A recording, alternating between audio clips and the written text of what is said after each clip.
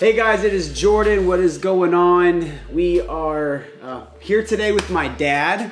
We have a special guest, my pops. Woo! And we are at we're close to Daytona Beach right now. It's New Smyrna. New Smyrna Beach, New Smyrna.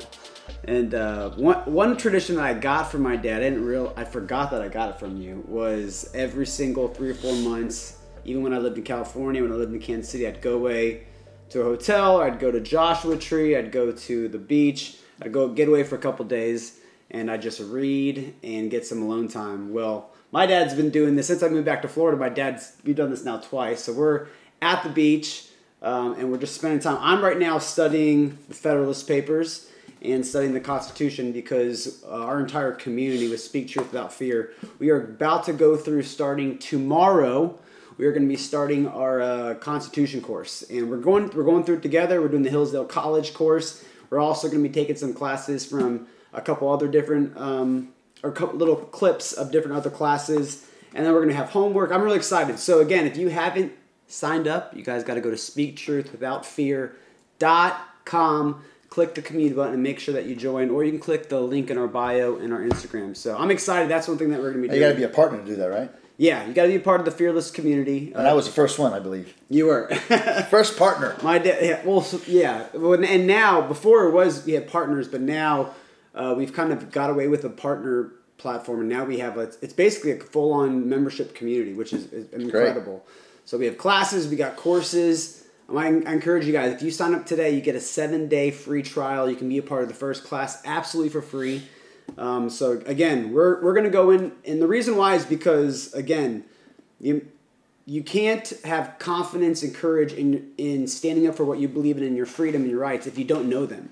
And so that's why for me, I tell my mom and my dad all the time that I kind of cheated my way through high school because I didn't care, because I was like, I'm going to be a musician, I'm going to work in music, or I'm going to be a basketball player. I didn't care about school. And so now what I'm doing is I'm going back to the books, I'm learning my history, I'm learning my rights, and I'm excited about it. So I want you guys to be a part of it. All you got to do is go to speaktruthwithoutfear.com and, be a part of it. So my dad, I don't know if a lot of you guys know, so my dad is a pastor. He's been a pastor, or not, well, I guess you're... Minister. A minister. Yeah, I pastored evangelism for a while. So, give your story real quick. Give your story, because this is my dad. So I've been involved in full-time ministry since 1986. So this is now, 35 years of serving the Lord full-time. And I came to know Jesus while serving in the U.S. military, the U.S. Navy, in 1981. And if you've never heard of Keith Green, check out his music. His music was way ahead of his time, very prophetic music. And it was at one of his... he passed away in 1982, even though I came to the Lord in 1981. But it was at the Keith Green Memorial Concert at the Hampton Beach Coliseum in 1982. July of 82, July 28th is when he died. A few months later, his wife came to Virginia, and they did a memorial concert. They traveled all across America doing memorial concerts in his honor. And it was at one of those memorial concerts that the Lord called me to full-time ministry. That was in 1982. And I said yes to full-time ministry. It wasn't until 1986. And so you got saved in the military. 1981. In 1981. A year later. What was that experience like? I mean, had you ever practiced church before? Never. I mean, I was a Catholic, born and raised as a Catholic, very religious. My mom, had us make sure that we were in church every single Sunday. But it was just religion. It was no relationship with the Lord. But it was in 1981, I had a massive encounter with the Lord. And as a result of that encounter, I gave my life to Jesus. And then a year later, I got called to full-time ministry while serving in the military. 1986, I was told about a man of God, a pastor that operated in miracles, and I had never seen a miracle in my life up to that point. And so I just went out of curiosity. And in that very first service in Orlando, at the Orlando Christian Center, Benny Hinn was preaching and ministering, and he pointed at me. He says, "Young man, I don't know who you are, but God's calling is all over your life." And then he said, "From now on, ushers, whenever this young man enters this church, you make sure that he has a seat reserved for him up front." And that to me was like favor. Yeah. I mean, because, Benny Hinn is very charismatic, very large following. And for a man of God of that influence to recognize God's call in my life for the very first time, I'd never experienced that. And I was fairly new. It was 5 years in the Lord, and then the rest is history. Was youth pastor on staff there for 9 years, and then started traveling full time. When you were a little boy, you would go to the window and you would just wave at me. You'd cry because I traveled for 5 years as an evangelist, full time 5 years, from 1995 to the year 2000, and I was gone 3 weeks, as much as 3 weeks out of the month, just traveling, just preaching the gospel. And then in 2000 we started a church, and I made a commitment not to travel at all for the first 3 years of the church, and then we pastored the church for 16 years, and then in 2005 until this time, we're doing also the House of Prayer. Yeah. So yeah, my dad's been in ministry his whole life. I was raised in it as well, so I understand, ministry and how the dynamics of having a family in the process of that, and but as well on top of spirituality and Christianity. My dad's always been he's been a diehard conservative my entire life. He's raised us that way. He's raised us to work hard, take personal responsibility. Save, invest. I mean, when I was younger, my dad would give us a dollar in dimes every single week. And he would say, okay, we would get 10 dimes, and one dime would go that we'd give it away. He's like, this dime is God's, it's not your dime. And this dime, it goes to short-term savings. Yeah. And then this dime goes to long-term savings. And then these 7 dimes, you can do whatever you want with it. Hey, you got a good memory. I do. No, that's how I've always had this mindset of saving. And so again, we are products of our environment. And that's why I always say the number one, the biggest privilege isn't white privilege, it's parent privilege. Amen. It's American privilege. And I take, my dad's one of my best friends, and I've always had that open relationship with him where I can be open and honest, even when we disagree on a lot of things at the same time. But that's a part of having a father-son relationship. And so, you've always been interested in politics, and it's probably where I actually get it from. And let's first get this. What's your thought on where the world is today? You have right now, you're talking doctors. You have physicians, you have pilots, people all over the country, those that we've called heroes our entire lives. And we're at a place right now where they're losing their job.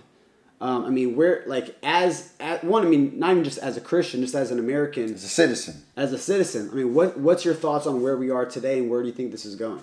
Well, of course, like you said, this is shocking for so many of us, including myself, because we've never been through this path before. This is the very first time. I'm 60 years old, so first time in 60 years that we're beginning to see. It began with Obama. First time we see in decades since I've been alive that we see such opposition, such almost hatred for Americanism, hatred for the flag, hatred for being patriot, for nationalism. Yeah. And so it's new to all of us. And we're having to actually almost learn from people who've gone before us, the patriots. Right. That they've also faced tyranny. Yeah. And how did they respond? How did they react? And there's a balance between, being full on just nationalism, and at the same time, if you're a Christian like we are, there's a balance between, okay, how would faith respond in a situation like this? And how would an American respond? And so there's that balance between being patriotic, but then also being a loyal member of God's kingdom, and how to respond and how to react. But it's very sad. Because you would say that you're a Christian first by far before an American. I'm a diehard, first and foremost, committed to the kingdom of God.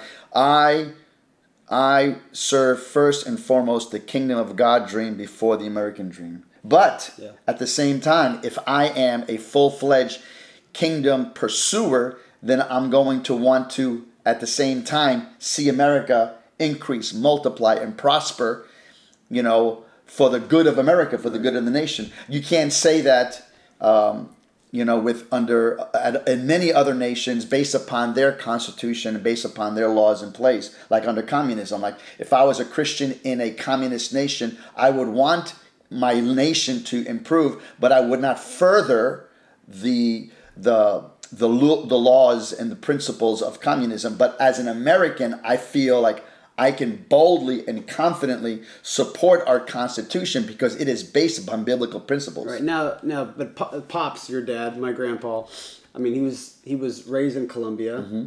why? I mean, and so I mean, why did he come here, coming from Colombia? I mean, that because again, was it for opportunity? Absolutely. I mean, Colombia is a great place, but like any nation, because I've traveled all over the world, numerous nations. There's no nation like America. Even though as imperfect as we are, because we are a very imperfect nation, but yet nonetheless, of all the nations that exist on the earth, America is the land of the free, the brave, and a nation that provides so many opportunities to immigrants. That's one of the things that makes America so great is legal immigration. Yeah. That we are open to receive people from all over the world, regardless of race, color, regardless of religion. We're open to receiving anybody.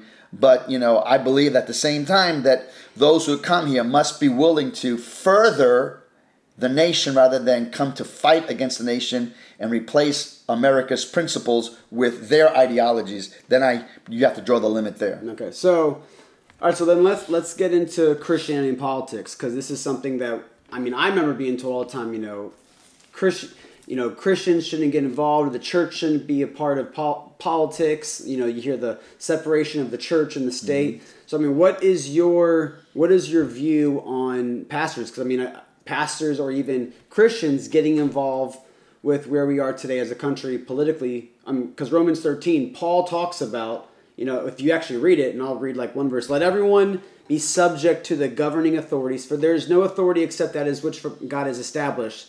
The authorities that exist have been established by God. And that right there, it's like, okay, so is he saying, if I'm reading this in today's terms, I'm reading this that the authority that exists right now, the Biden regime, has been established by God. How are we supposed to just submit to this authority, even if it's unlawful? Yeah, that's a good question. First of all, authority has been established by God. So authority in general. That doesn't mean that God establishes certain men who are in authority, that's God's will for them to be that way. It doesn't mean that. It just means that authority has been established by God. And what does he mean by authority? Governmental authority. So God is the author of government, because even his kingdom operates under government. His kingdom is a government.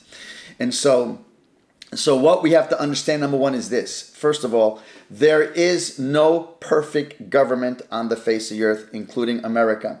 And we're not going to have a perfect government until Jesus returns and he establishes his government. And Isaiah chapter 9, verse 6 and 7 says that beautifully, that the government will be upon his shoulders, and of the increase of his government there'll be no end, and there'll be eternal justice and peace. And so we're not going to have what we long to have, what the human heart longs to have, until Jesus comes and rule and reigns. But until then, he has given a measure of his kingdom by establishing government and allowing nations to at the same time make their choices. For us as a nation, we both believe that this election was stolen, number one. Right.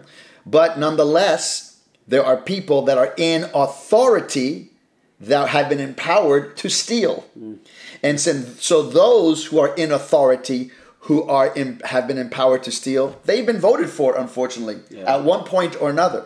So we reap what we sow. Yeah. Unfortunately, this nation has sowed. When a nation goes as far as beginning to want to have pro this, pro that, and if those pro things are against what Scripture decrees that God would not support, then we eventually, at one point or another, we're going to reap what we sow. So I don't believe that God, Biden's president. I believe God is saying, you got what you want. Yeah. As a nation, you're getting what you have longed for. You've desired this kind of freedoms, and now the freedoms, or these people that are in authority, are now turning against you. Unfortunately, that's how I see what's going on. Yeah, you have God created man created society created government.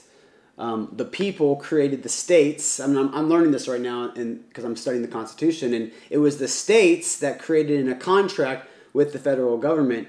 But it's been in our silence. The states have complied with the overreaching of the federal government. Yes. We see that today now, just with the mandates. Like, it's insane to me that the federal government is issuing these policies where companies now nationwide we basically have to give our bloodstream, the control of our bodies to this federal government that's was never supposed to have that type of authority in the first place, but it's been in our silence that we have given this away, and rightfully so if we remain silent. And that's why it's something that we've been pushing hard. Become a citizen journalist. Speak up. Learn your rights. That's why we're focusing in these next 12 weeks on learning our rights, because if you don't know your rights, you have no confidence or no say, or you won't have that courage to stand up for what you believe in. So, but I mean, the church has been quiet about this. Yes. The church has. Well, and one reason, unfortunately, the church has been quiet is because the church has been bought at the same time.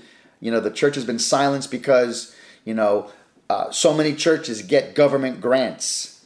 So many churches get backing and finances from the government. Yep. And so therefore, if those churches speak up, well, then they run the risk of losing their financial support, their financial backing.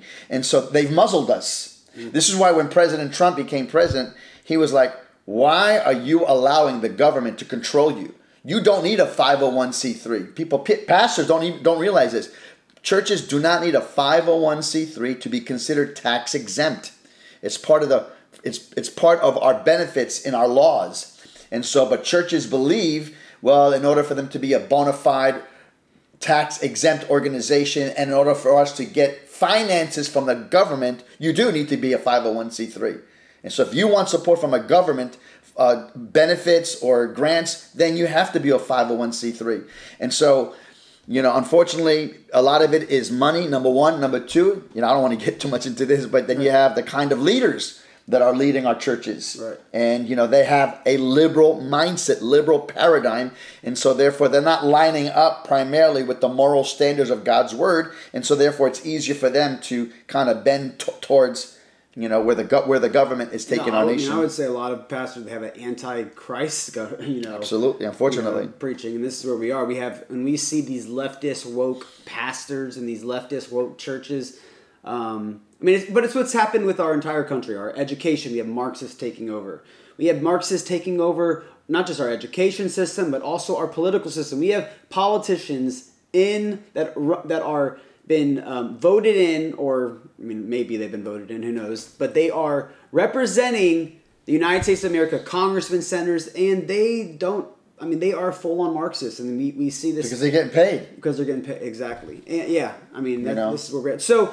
So what are examples in Scripture? Because a lot of people use Romans 13 as a way of saying, you know what? Look, you're supposed to just submit.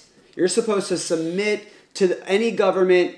Like, it's not your place. Give to Caesar what is Caesar. What are examples then in Scripture where whether God or Christ or whoever really endorsed going against the government that was in place at that time? Well, let me bring balance to Romans 13, because it says right here, even you already read the first verse. Yep. But verse 2 says, therefore, whoever resists the authority is resisting the ordinance of God, and those who resist will bring judgment upon themselves. Now, why does Paul say that? Paul says, because look at verse number 3. He says, for rulers are not meant to be a terror to those who do good, but to those who do evil.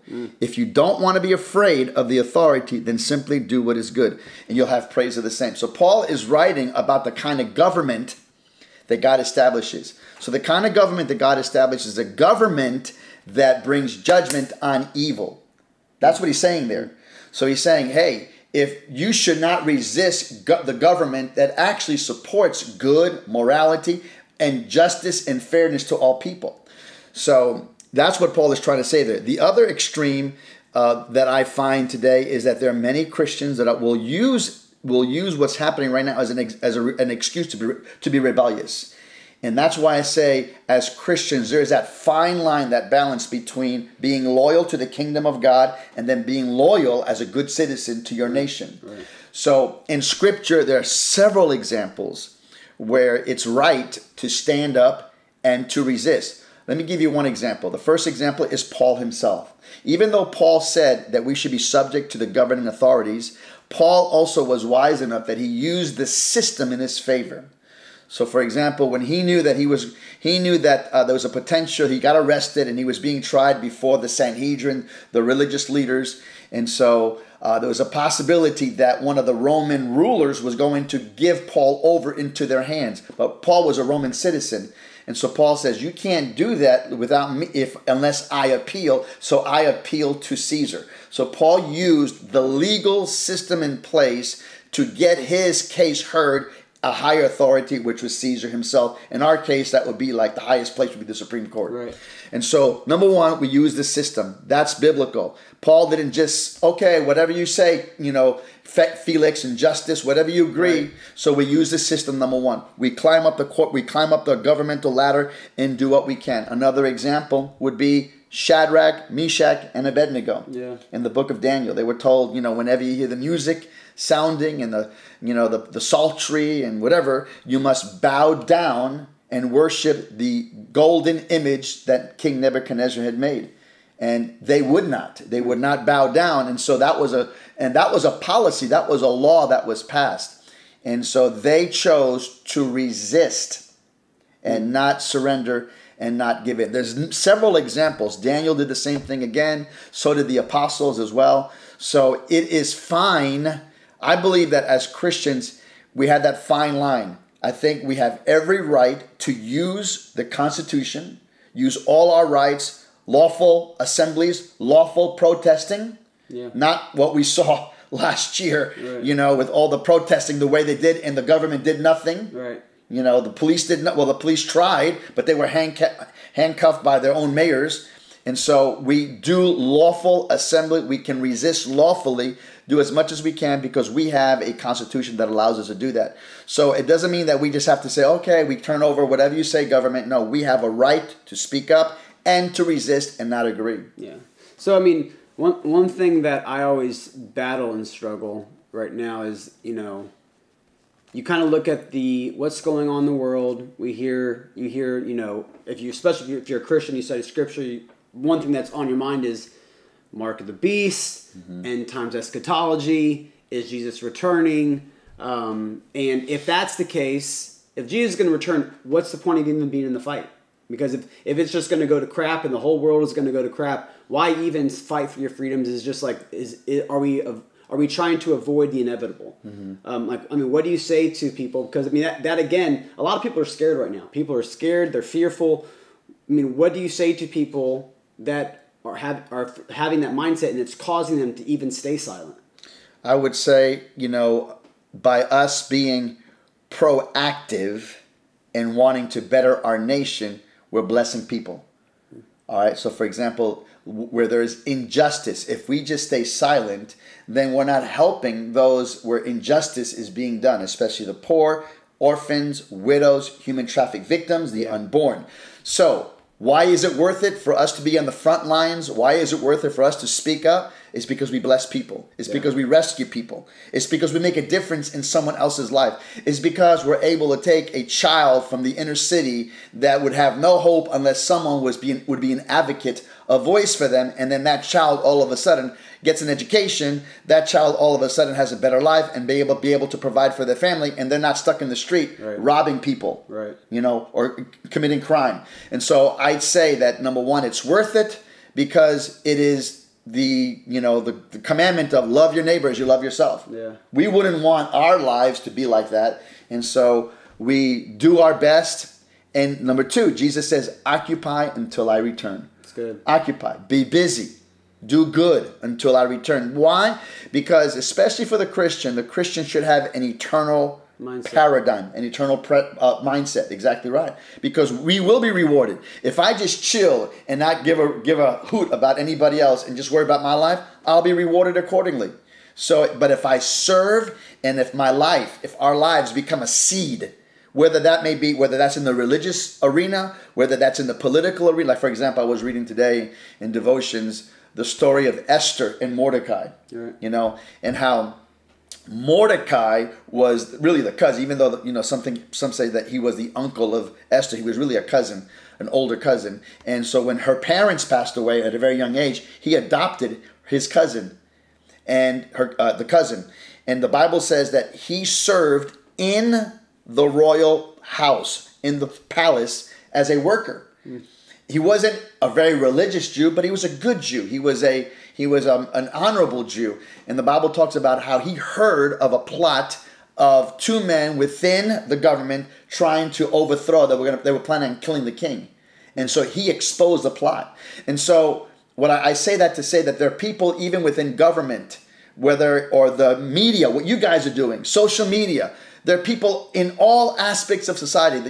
There's a teaching out there called the Seven Mountains, how there's seven main mountains, and there's people of influence within these seven mountains. Economics, you have entertainment, you have religion, you have government, education, so on, these seven mountains. And so if we do our best in our sphere of influence, my mountain that God has placed me in is a religious mountain. So I need to do the best to be able to be a viable voice, a voice of reason, a voice to help people. What you're doing with social media, you're a voice within the social media platform. You're part of the media mountain. You're doing your part. If everybody does their part, it makes no difference what we do. If we're in the entertainment business, if you're in the sporting business, if you are in the economic business, even if you are a cash register at McDonald's, it makes no difference. Be the best cash register person you can be, and you make a difference in someone's life. So giving up our lives as a seed to help other people is huge. That's why it means we are his hands and his feet. Exactly right. And we're the salt of the earth. We're the light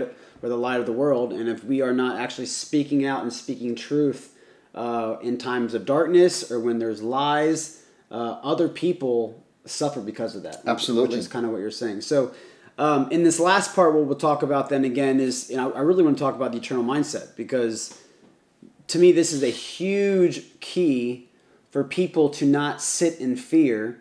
Kind of reminds me of the scripture where it's don't fear the one that can kill the body, but one that can destroy the soul. And Paul talks about having internal mindset. Paul talks about the government that is coming, the kingdom that is coming. Jesus talked about that. So what would you say is the importance of having an eternal mindset, especially in this time, if a lot of people believe we are living in the end times, whether that's 5 years from now or 100 years from now? I'm sure that we can debate that, but with keeping that perspective in mind, how important would you say is to have an eternal mindset, and how do you go about having one?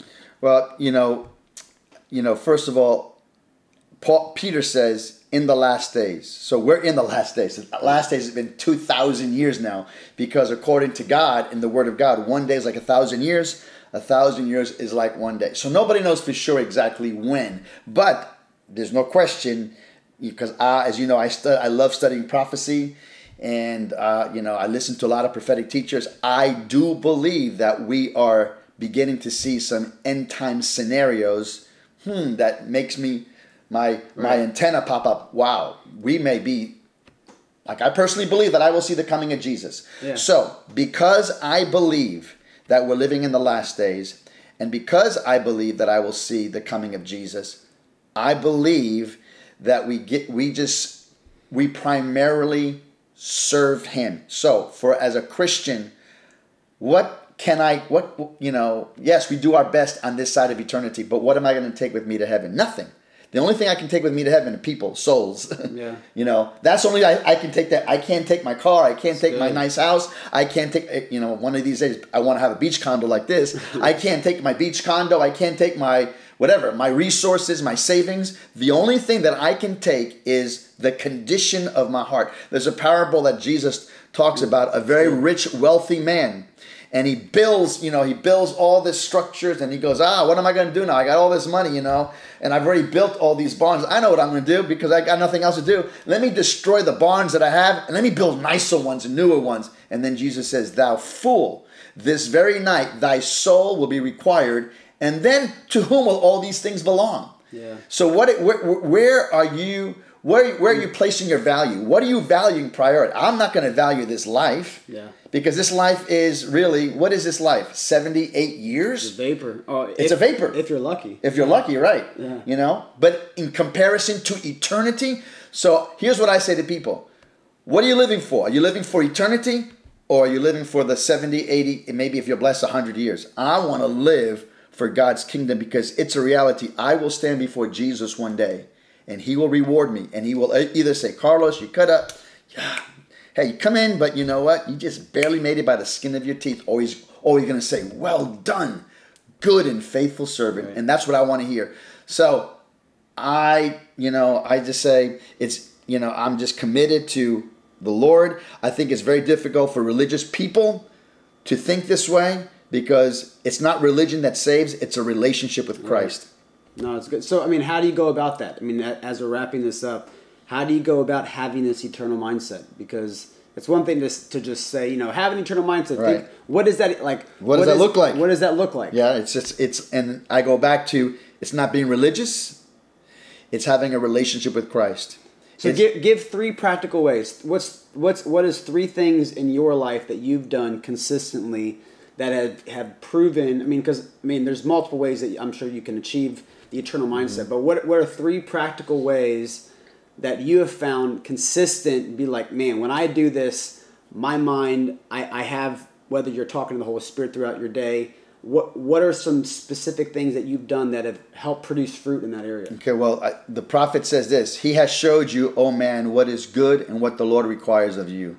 To do justice, have mercy, and walk humbly with your God. And I think for me personally is my dependence upon the Lord. I mean, I love you. I love your mom. I love your brothers and sisters. But I love Jesus with all of my heart. He's number 1 in my life. Yeah. But my love for Jesus helps me to love you more effectively, be a better dad. So I would say, number 1, get to know Jesus. I mean, really know him intimately. Yeah. Develop that intimate relationship, number 1. And then, number 2, say, Jesus, I'm your servant. You placed me here for a reason. Help me to be the best social media person. Help me to be the best, whatever you do in life.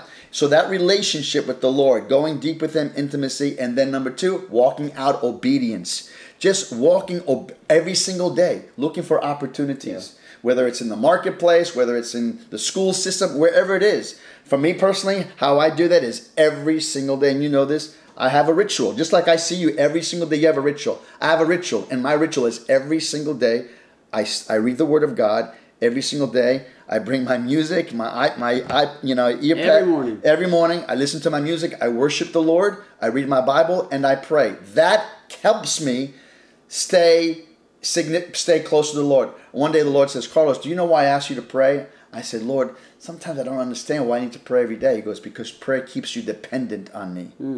Think about this. If you don't pray, then you become independent of God. You become your own God. So prayer and worship keeps this heart, because this heart wants to be rebellious. Right. This heart wants to be selfish. Prayer and worship and the Word of God keep me dependent upon God, and it keeps me on a track to walk in obedience. So really what you're saying is a lot of people think we're praying for God or we're worshiping for Him, but really we're actually praying and worshiping so that we can receive from Him. Absolutely. Prayer isn't a one-way relationship. Prayer is a two-way relationship.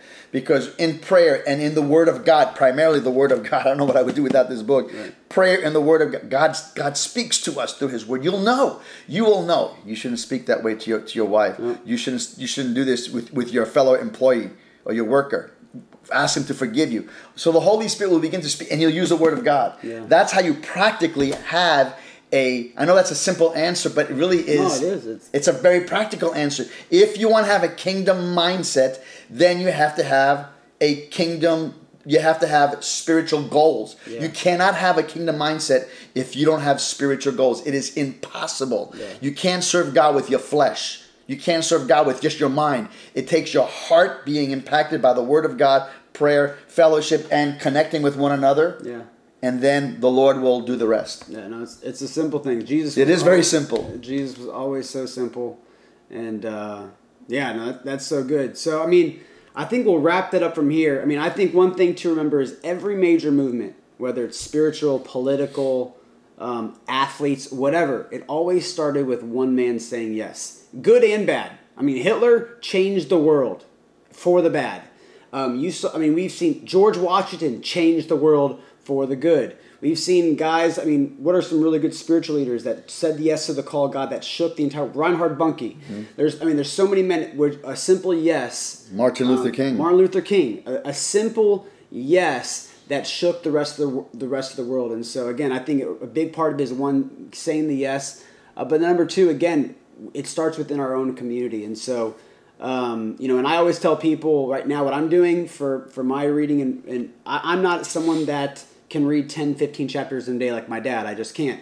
But I'm more like, right now I'm studying the life of Jesus, and I'm studying the Gospels, and I'm reading one chapter a day, and I spend about 45 minutes That's great. in that one chapter, and I'm just reading the red letters, because I've noticed that even in my own personal life, that my relationship with God, in a sense, has become more of like a duty. Like, all right, I'm just going to read chapters, and I'm going to read books, and I'm going to kind of hit my spiritual checklist. When it's like, really, there's no relationship in that. And so, again, you might not even be a Christian watching this thing, or you might be an atheist, you might be Jewish, you might be Catholic, whatever religion or however you see God. I encourage everyone. Jesus is one of the, outside of religion, outside of even, let's just even say salvation, the words and the way that he lived his life.